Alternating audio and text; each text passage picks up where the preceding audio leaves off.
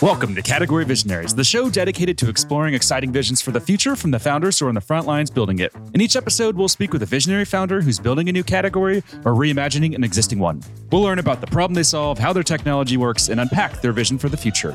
I'm your host, Brett Stapper, CEO of Frontlines Media. Now let's dive right into today's episode.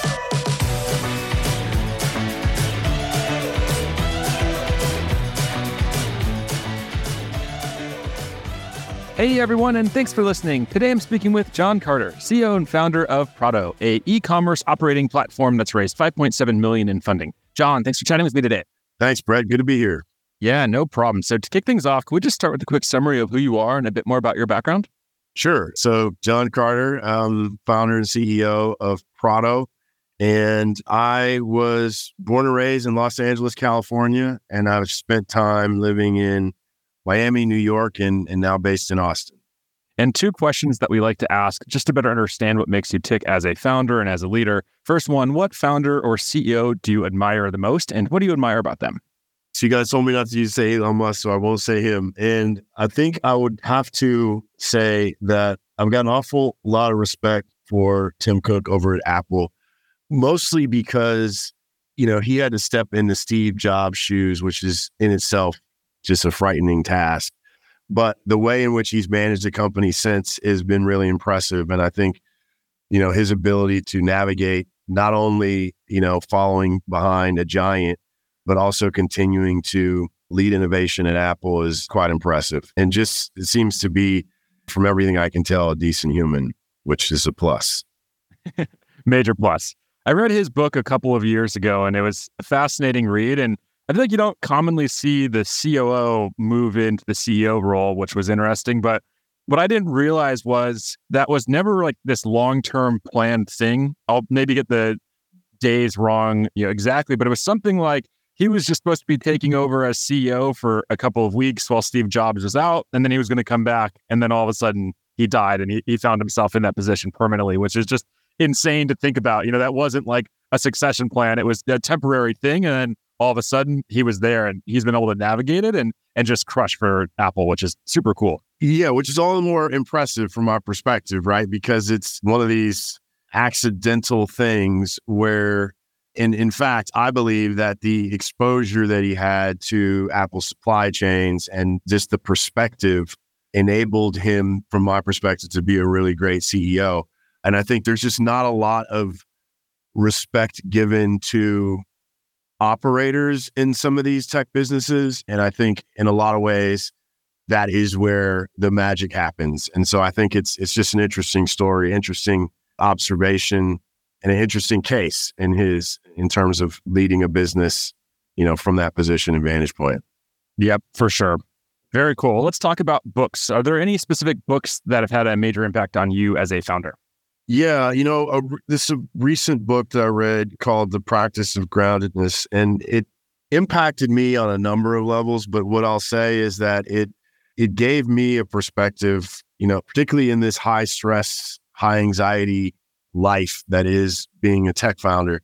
It gave me some practical tools to really help day to day with just managing and the stresses that come with the job and the realities of being a founder, but also just personally able to navigate, challenges that I have, with anxiety and managing my own mental health. So it's been a very useful book from that perspective. Nice. I'll have to check that out. I've not heard of that one, but I love reading, so I'll add that to the Kindle list. Cool. Nice. Well, let's talk about Prado. So we call this, the pitch or the elevator pitch. So can you just talk to us about the problem you solve, who you're solving it for, and really what that product looks like? Yeah, so we help food service operators unlock the magic of recurring revenue and subscriptions on their business, which it turns out is tricky, to say the least. The logistical concerns associated with perishable products and putting an offering that allows consumers to order into the future requires a lot of coordination of multiple systems. Historically, businesses in our ICP have gone and built out their own solutions for this problem, or they've gone to something like Shopify, but then they have to bolt on several apps to get to something comparable. And so we're trying to make that simple with a no-code solution that's turnkey for our target market, which is prepared meal businesses to start, but more broadly focused on functional lifestyle nutrition, which gets into CPG and some of the movement that we're seeing recently in food as medicine, so that food service operators can offer personalized subscription services to people. And then are these meal prep companies, or how do they define themselves? Yeah, so the early adopters, if you will, of our product is absolutely meal prep companies, but the opportunity is bigger than that. So on the macro side of this, consumers are increasingly looking for convenient lifestyle solutions, and everybody eats. And so ordering, in on-demand formats is great for certain occasions. Going to a restaurant is great for certain occasions. Going to the grocery store, great for a certain amount of, let's just call it your share of stomach. But the idea that I can outsource nutrition to a trusted partner is very compelling. And also it helps with lifestyle goals. Like, you're on a certain diet or you have certain dietary preferences, and increasingly you have chronic disease that you're trying to manage, and diet nutrition is an obvious solution. So meal prep is the early kind of first inning of this, but we see it more broadly impacting food service, and increasingly see businesses looking to offer a subscription service offering in addition to everything else they do. So would this be like a new revenue stream for, let's say, a restaurant who's just looking to diversify revenue a little bit?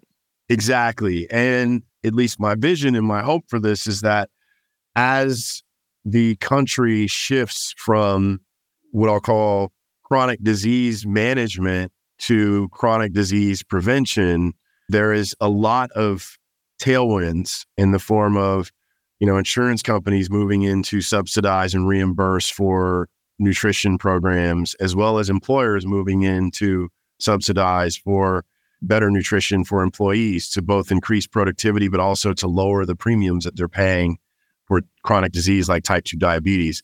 So what we want to do is give food service operators a turnkey way in which they can put an offering into the market that helps combat that issue. You can certainly go to the grocery store and eat healthier, but nothing's like having someone do it all for you and you just have to eat the food, which is the idea at scale for us. Nice. I love that. And even just on the current business focus, I've ordered a lot from meal delivery companies, and every time it's just such a miserable experience. I like to do kind of like the local ones, like the mom and pop, not the big like venture-backed startups that are doing meal delivery, but the mom and pop ones are like the best in my opinion in terms of food and quality, but they are just so behind in terms of technology. Like they would, send Venmo requests. It was, a nightmare coordinating with them and getting deliveries. Just like every part of the experience is like not Amazon. It's not what you hope it would be. So I can see that problem a lot. And I would assume that most of these meal delivery companies today, they're probably not super business savvy, right? And super tech savvy, so that they need tools like this to really deliver to their customers. Is that right? That's 100% right. And one of the big issues with this particular industry, and I'll just call it, subscription-based food service, is that consumers will burn out, or they will get, frustrated with the inflexibility of whatever ordering platform that they're ordering from their local food service provider on.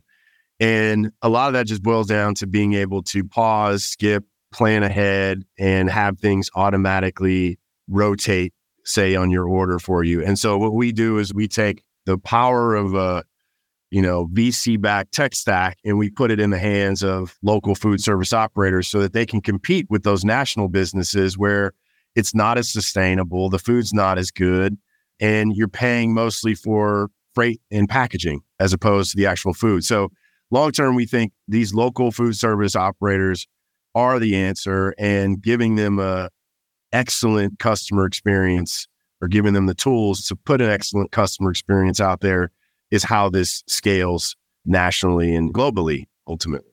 Nice. That makes a lot of sense. And take me back to the early days and that origin story. So what was it about this market that made you say, yep, that's it. I'm going to build a business around this? Yeah, great question. So, I've been a product professional in technology my entire career. I've seen disruption play out in three massive consumer verticals. Financial services was the first and entertainment was the second. And at the end of my stint in entertainment at Live Nation Ticketmaster, I lost my father to type 2 diabetes. And that was the point at which I had an intention to do something about that particular health issue. And I didn't understand at the time how important diet was towards preventing and in combating and reversing, in some cases, type 2 diabetes until I ended up in Austin working with a company called Snap Kitchen that set out to be a healthy prepared food business. And I would hear from people who wrote in about how this service was changing their lives or changing the lives of family members. And I ended up becoming the CEO of Snap Kitchen. And on that journey, saw how difficult it was to focus on being a food service operator while trying to be a technology company at the same time, because the tools weren't out there for us to do this at a way that we wanted to and that our customers expected us to. And so, after my stint at Snap, I set out to put the tools together to allow this industry to thrive and grow. And my answer to that was, well, let me be the technology partner to all the operators out there so that they can just focus on making food and impacting lives. Amazing. I love that. And I'm sure that gives you a lot of trust and credibility with your target customers, right? Because you were in this business, you were on the other side of it, navigating some of these challenges. That's right. And I not only empathize, but I lived in their shoes. And so we have a relentless obsession with making our merchants' lives easier and removing friction from their customers' experience, but also their day-to-day operating experience. And if you think about it, these are oftentimes, single operator, mom and pop businesses where they are focused on, making food for their customers and dealing with orders that they need to get out. And so any amount of time we can shave off of what they have to do or the jobs to be done is something that we want to attack in our product. And that is the core thing that we live and die on and that our customers trust that we are going to deliver on. And for founders listening in, can you just define jobs to be done and talk us through that framework? Yeah, sure. So jobs to be done is a great framework that allows you to kind of think about how to dissect the journey of a customer. And, we think about it not only from the merchant is our customer, so the operator that is making the food, but we also think about it from their end customer's perspective. And what is it that they have to do day in the life scenario to deliver on their end of the value chain, and then for the consumer to get the goods. And so as we think about all those jobs to be done, each of those are either an opportunity to make our product better, introduce a feature, or to simplify a process. And so that's how we think about systematically attacking the customer journey towards an ever improving product experience. Super interesting. I love that. This show is brought to you by Frontlines Media, a podcast production studio that helps B2B founders launch, manage, and grow their own podcast. Now, if you're a founder, you may be thinking, I don't have time to host a podcast. I've got a company to build. Well, that's exactly what we built our service to do. You show up and host, and we handle literally everything else. To set up a call to discuss launching your own podcast, visit frontlines.io/podcast. Now, back to today's episode. And can you talk to us about growth and the growth the platform is seeing right now? Yeah, we don't share numbers specifically, but what I'll tell you is that we've doubled our GMV year over year, which is the amount of transactions that we are processing through our platform. And we look to double again by the end of this year with a real big push into the market. And we have a lot of exciting things happening in this food as medicine category with both partnerships on insurance with insurance companies and employer benefit brokers to unlock a lot of value for our merchants and their consumers, where we want to look to facilitate subsidies so that people can eat better. And when it comes to your market category, is it e-commerce operating platform? Is it a new term? And does it matter, I guess, with this market? I see market categories really matter with like enterprise buying because that's how enterprise buyers make buying decisions. But is category important for you? And is that something that you think a lot about? It isn't. We think a lot about like, what pain do we address for our end customer? And so, the way we talk about it a lot is it's a no-code solution to e-commerce for food service. And we really specifically help unlock the superpower of subscriptions and recurring revenue, both in terms of growing the business, but also in terms of simplifying operations. So we tend to talk about it in those terms as opposed to a product category or software category, because that doesn't mean a lot to our target merchant. What they really want to understand is their own pain. And so we try to talk to them in those terms. And what are you doing right now to connect with those buyers? And what are you doing to really rise above all the noise? Because I feel like I've seen a couple of companies in this space raise funding in the last few years, and I'm sure that Wix probably has some type of play targeting them, or they could kind of do it themselves. So what are you doing to rise above all that noise and connect with buyers? I think focus is the key thing. So focusing really narrowly on this particular category of business and this particular style of e-commerce allows us to really deliver on things that it's hard to get from a generic e-commerce platform like, say, Shopify or Wix. So I think that helps us a lot. In terms of connecting with our merchants, it's really a lot of, we're known in the industry because of our experience, and we're able to connect organically that way. But it's also, outbound efforts and just being in the places where our merchants are, whether that's in conferences or trade shows, et cetera. And what's like the state of this market if we just look at meal kit delivery in general? It's got to be just booming right now. Do you have any numbers on just like the size of the market and what that TAM looks like today or what it's going to look like in the future?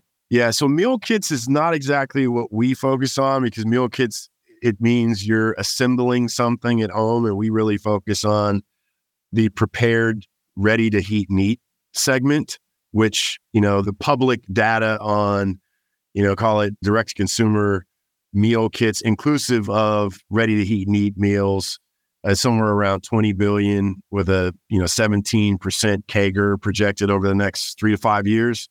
So we're very early, and it's mostly dominated by the big national brands like the HelloFreshes of the world or the Factors of the world. And the smaller local regional players are just starting to come into their own and catch their stride. And we look to be that technology partner that really enables more of those businesses to compete at a higher level. And if you reflect on your go-to-market journey so far, what would you say has been the greatest challenge you face, and how'd you overcome that, or what are you doing to overcome that challenge? Yeah, that's a great question. I think of the challenges we face in a few categories. One is having your value proposition clearly stated. And I wouldn't say we've nailed this by any stretch of the imagination. I think we're still working on this every day. But how do you connect your value proposition in the most succinct, crisp way towards getting your target customer to identify with you as a solution? So I think any business in SaaS is constantly working on that in their go-to-market. I think the other one is, because in the way we went to market was to really focus on working with a small set of businesses in our category towards making sure we got the product right. We didn't have it right up front when we got to market. And so we spent a couple years now getting it optimized, getting it to a really good place where we can compete on the same stage with a Wix or a Shopify and win accounts. And I think that just takes some time. And, I'm impatient. I want it all to happen yesterday, but, that has had to play out over some time. And that's been a lesson in humbling us on what it really takes to compete. And if you were just starting this business again today, what would be the number one piece of advice that you wish you would have known? It's that even though you have been an operator in this space, you don't know what you don't know. And so I think what I've learned and been humbled by is being in the market, getting on the road and spending time with these businesses and understanding the unique issues that they face, which weren't exactly the same issues that I faced when I was at Snap Kitchen. And they're not the same issues that another merchant in an adjacent nearby city or town might be facing. So understanding the synthesis of those challenges, if I could go back in time, having more of that understanding earlier would have certainly benefited us in terms of moving faster and go to market. But I think you just have to get out there and do it at the end of the day, so you can't have regrets about that. And final question here. Let's zoom out 3 to 5 years from today. Can you just paint a picture for us of what that high level vision is going to look like, or what it's going to look like? Yeah, my dream and dreams would be that we're impacting, tens of millions, if not hundreds of millions of lives, with the ability for food service operators that are wanting to solve lifestyle nutrition challenges, dietary needs for food as medicine, patients, that's the friction for that market to thrive and grow is removed, and that we've enabled that to happen. And as a result, chronic disease count has come down in America, that the healthcare system as it exists today isn't as expensive as it is today, and that ultimately we're enabling people to live healthier, happier lives. Amazing. Love that vision. And I really love everything that you're building. John, we're going to have to wrap here. We are up on time. Before we do, if people want to follow along with your journey as you continue to build, where should they go? So we're at getprado.com, or I'm on LinkedIn, and you can follow me on Twitter at John, J-O-N-D Carter, and those would be the places. Awesome. John, thank you so much for coming on, talking about your journey, sharing lessons that you've learned along the way, and really talking about this high-level vision. This has been a lot of fun, and I've learned a lot, and I know our audience is going to as well. So thanks for taking the time. Really appreciate it. You bet. Thanks, Brett. All right. Good luck. This episode of Category Visionaries is brought to you by Frontlines Media, Silicon Valley's leading podcast production studio. If you're a B2B founder looking for help launching and growing your own podcast, visit frontlines.io/podcast. And for the latest episode, search for Category Visionaries on your podcast platform of choice. Thanks for listening, and we'll catch you on the next episode.